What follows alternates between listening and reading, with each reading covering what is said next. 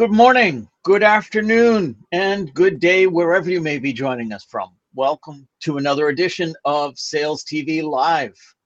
Today, we're looking to drive Oh, hold on. transformational change. Hold on. The first one of 2024. It's worth embracing that, isn't it? This is true.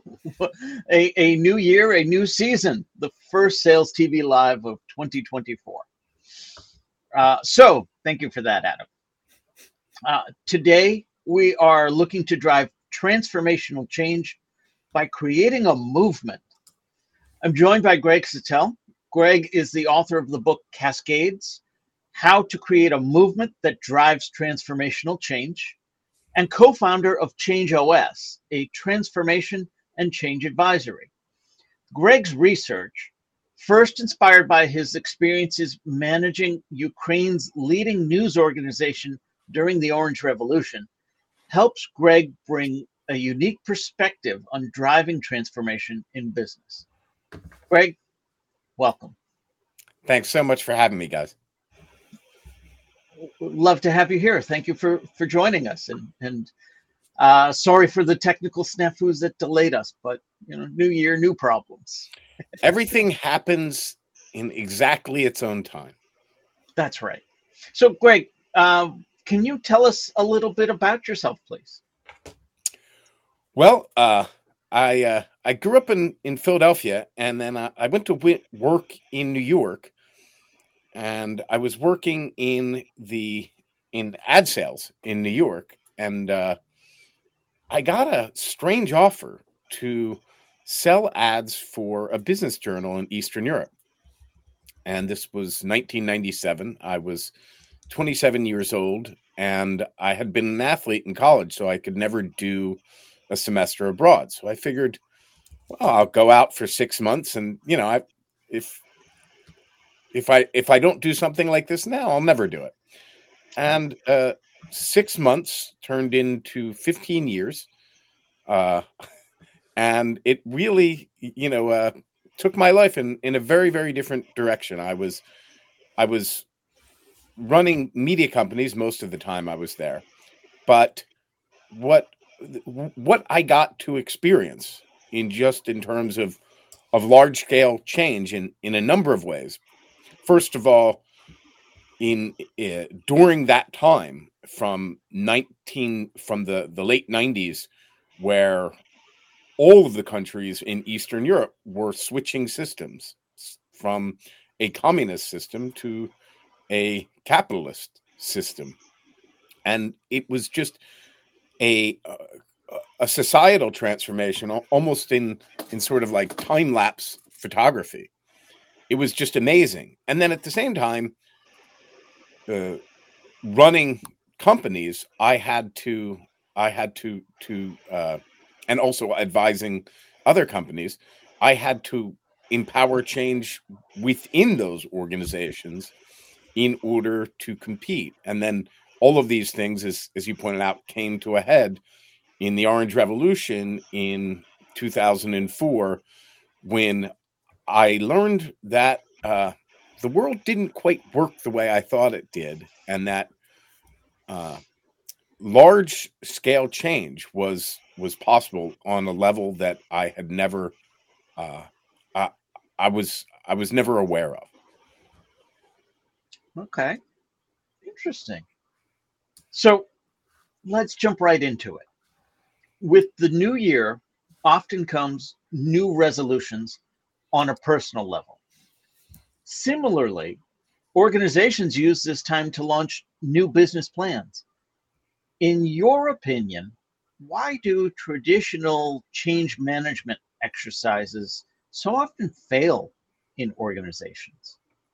So I think that the fundamental fallacy is that people see the relationship between personal change and large-scale change, transformational change, as very similar to the relationship between sales and marketing, right? If I want to sell you a car, then we sit down and I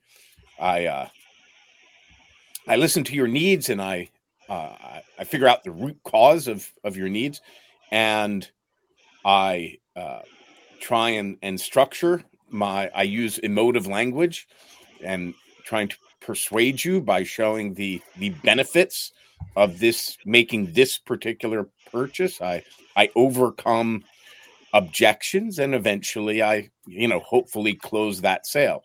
So I think there's an assumption that large scale change, transformational change, is just that very same process scaled up. So, instead of me telling you the benefits, maybe doing a social media campaign or a TV campaign or whatever it is. But that's not true at all. Transformational change isn't about persuasion. It's about group dynamics.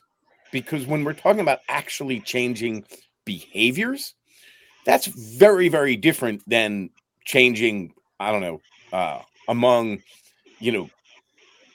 three different car brands that you might choose. And the best indication of what we think and do, or what the people around us think and do. So it's much more about sequencing. So I could, for example, say, Rob, I want to convince you of this particular thing that, you shouldn't eat bacon, right? Or you should, shouldn't eat meat, whatever it is. And you might walk away from that conversation persuaded. But if you go back to your family and friends and everybody's scarfing down meat, chances are once you get back embedded with those social networks, your behavior is going to conform. And we know this because we have decades of research that tells us this. And it tells us that the effect is we can see the effect even in third degree relationships. So not just our friends and the friends of our friends, but the friends of our friends' friends are influencing us in ways that we're often not aware of. That's one thing, that basic misunderstanding of what the task is. The second is that when we ask people to change what they think and what they do, there's going to be resistance. People, not everybody is going to like your idea, and some are going to hate it, and they're going to work to undermine it in ways that are dishonest and underhanded and deceptive. So the first thing you should be thinking of is how you're going to navigate that resistance. But if you look at typical change management schemes, whether it's John Cotter or whether it's ADKAR, they don't say anything about resistance. Nothing. John Cotter's 8 steps, not one of them talks about overcoming resistance. ADKAR, talks about awareness, desire, knowledge. That's selling. That's persuasion.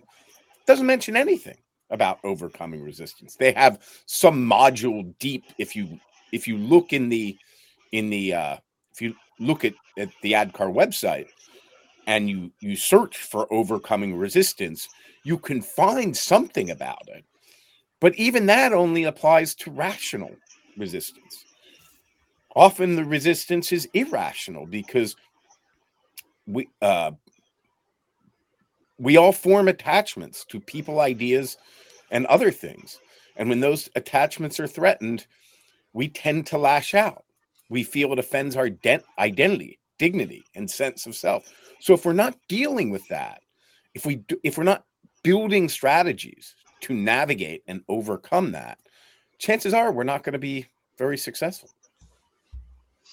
So I heard you say transformational change is very different from the simple change that I might want to make. It's not just a matter of scaling it up. Well, then, how does one go about creating transformative change? Now, by the title of this episode alone, I know the answer is create a movement. So help us understand that a little bit more. What do you mean by creating a movement? Well, movements are about empowerment. When I say I want to persuade you, I want you, it's I want to make you do something in some way. Either I'm going to give you some sort of incentive, or I'm going to make some sort of argument that says, Rob, you're doing it wrong. You should be doing it a different way. That's a difficult conversation to have because you probably think you're doing it right. On the other hand, if I would seek to empower you and say, hey, Rob, I see this thing is really, really important to you. And I want to help you be successful. And Adam says, I see Rob, he's really successful with this idea. I want to find how he does that. And Adam, he has a few friends who said, what are you doing over there with Rob? And they say, all of a sudden you're starting to build just by power of your example. Which is why we say change is always about small groups, loosely connected, united by a shared purpose. When we look at a viral cascade, and the network science tells us this, if you think about a wave at a stadium, think about how that happens. People go to the stadium in small groups. They go with a buddy or maybe their family or whatever. And they get loosely connected because, of course, they're sitting with each other and they're all watching the same thing. And when that crowd is triggered, we can see this massive collective behavior where they're doing a wave at a stadium. But we know how that works. So nobody says, well, you just get a bunch of people in a stadium and they'll start making these waves. It's not exactly how it happens. But people do say, well, let's have a big kickoff meeting and get a bunch of people in the room. That's not how change works. Change works it's always those tight bonds among small groups and those groups influencing each other that creates that cascading behavior. I'll give you a very, very real world example. In 1998, my friend Srđan Popović, he met with 4 of his friends in a cafe.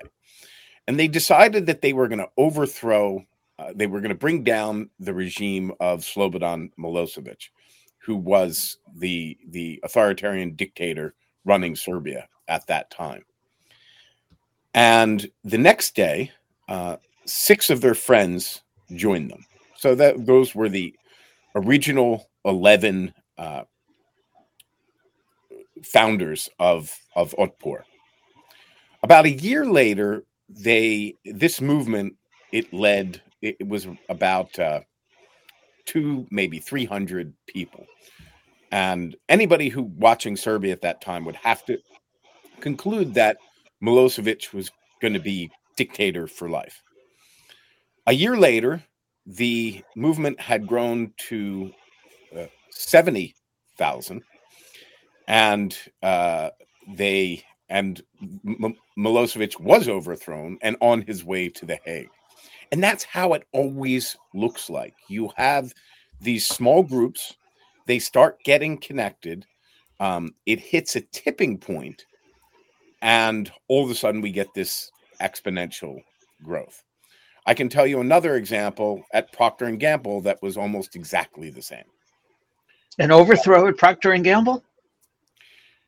In a way, yeah. There was this guy who he won an award. I still don't know exactly. It was some super secret problem he solved, and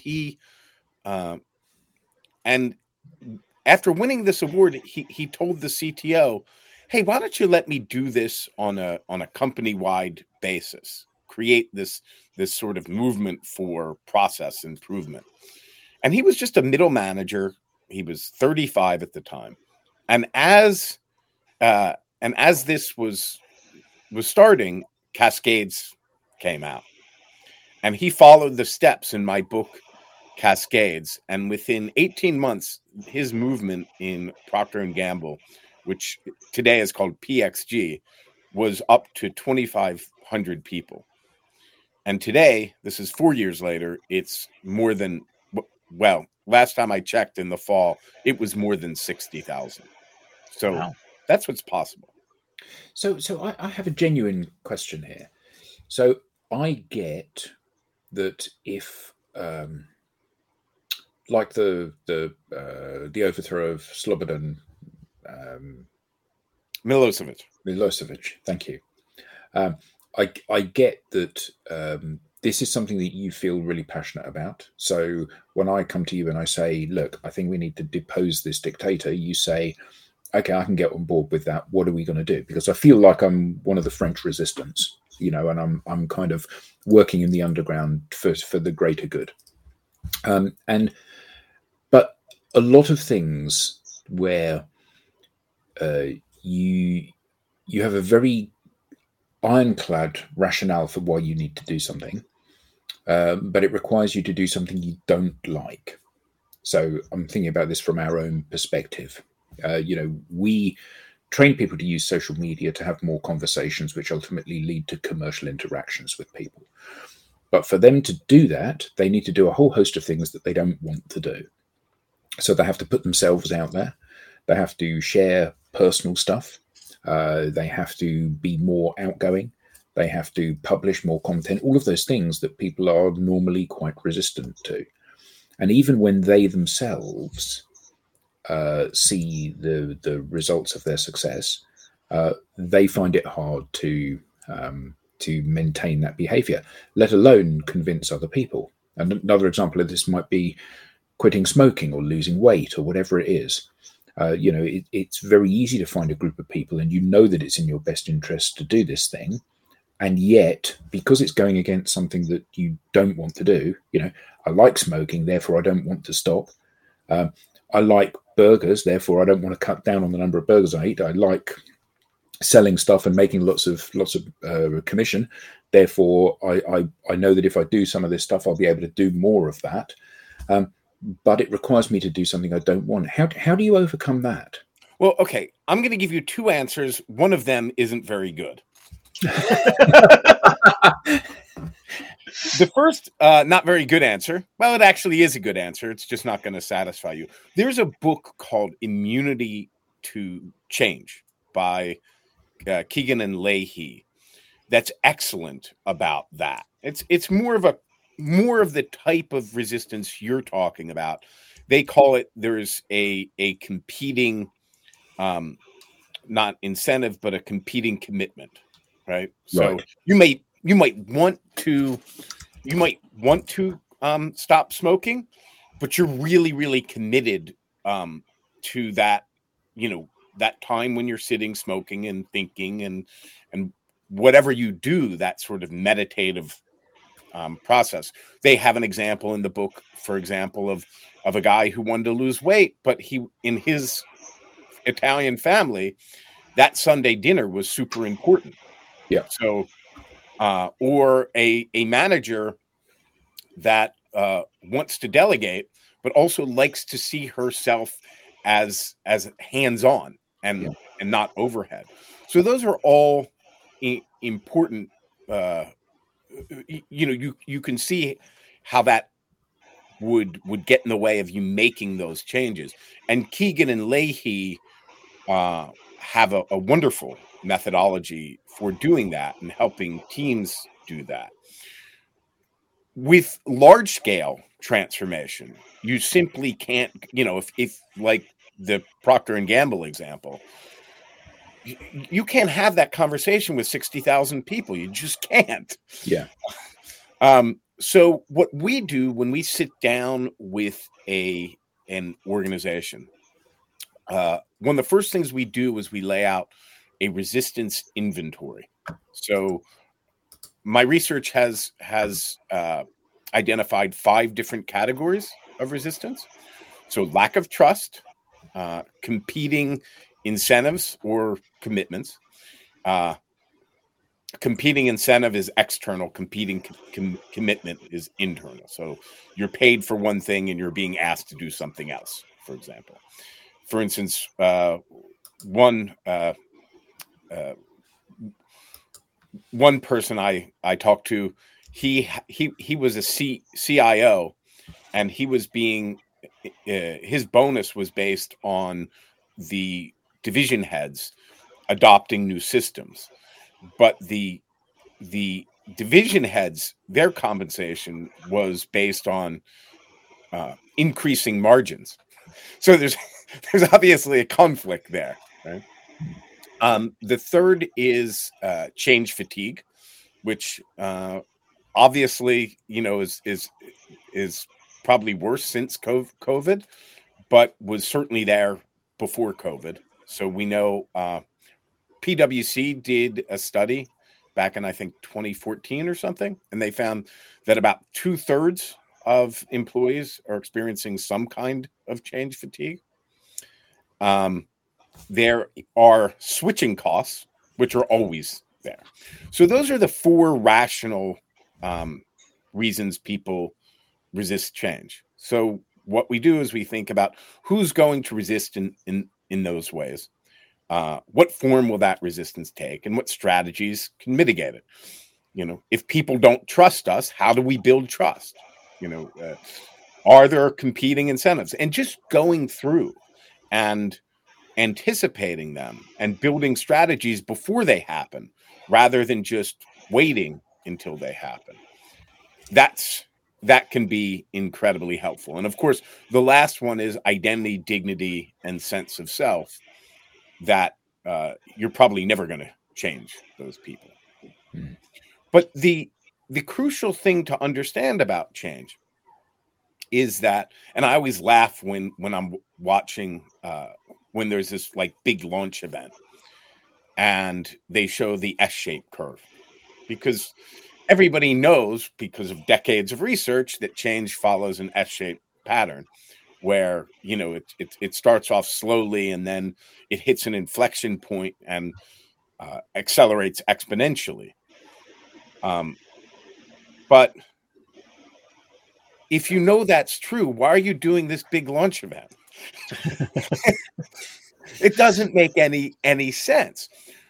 We know from the same body of research that tipping point for an organization tends to be between 10 and 20%. So that's why that's where we're trying to get to, that 10 to 20% level. We don't have to convince everybody at once. That 65%, 2/3 that are experiencing change fatigue, we can leave them alone. And that, 15, 20% that, has an issue with identity and hates this change, we don't need to bother them. We just need to get to that 10 to 20% tipping point where we can start scaling. And that's really the secret to large scale change. Because if you're having that big kickoff meeting, you're going to get some people excited, but you're going to trigger those at the other end long before you've built traction. And that's one reason why change often fails. That explains a lot. So Bob Britton shares with us, and thank you, Bob, for commenting. Behavioral shifting is different because people are not machines. They always have a choice to do or not do something. Absolutely. Yeah, absolutely true. So, Greg, what are the first steps an organization should take when they decide to create a movement for change, especially in a sales environment? Sounds like the sales kickoff ain't it. Find people who want it to happen. Okay. I mean, rather than saying, hey, we just decided that the world is changing and we're making a bunch of new rules, and all of you people are going to have to live by them. A much better strategy is to say, hey, Rob and Adam, they're really excited about this. Let me go help them succeed. And when people see that success, then we start spreading that success. The first thing you want to do is get out of the business of selling an idea and into the business of selling a success. So you want to shrink the change down to one team, one product, one whatever. Make it successful and start, and then start spreading it. But, the first thing is, we all know that you should do a pilot, right? If you're launching a new product, you don't, you don't go from prototype to, okay, let's, you do some testing. And we want to do that with change as well. We want to, you want to do some keystone changes and show that this change can work, or at least that you can make it work, because quite often you're going to find that maybe the idea isn't quite right. Maybe, design thinking worked great in your old organization, but maybe it needs to be implemented differently here. So while you're figuring that out, you want to figure that out with people who are enthusiastic about the change, who want it to work, not people that you have to convince. And I know we only have a few minutes left, but that is one of the most important things I learned in my research is that the urge to persuade is a red flag. It means that you have the wrong change, or you have the wrong people. If you always want to start with the majority, right? That could be 3 people in a room of 5. You can expand a majority out, but the minute you're in the minority, you're going to feel immediate pushback. Excellent. Well, Greg, this has been great. How can people learn more? Where can they get in touch with you? At my website, gregsatel.com, my blog, digitaltonto.com, certainly my book, Cascades, and I encourage everybody to connect with me on LinkedIn. Absolutely. Well, thank you. For Adam and myself, Greg, thank you very much. Thank you very much indeed for your time. Audience, thank you for actively participating. This has been another edition of Sales TV Live. To our audience, on behalf of our guests and everyone else at Sales TV Live, we thank you for being an active part of today's conversation, and we'll see you next time.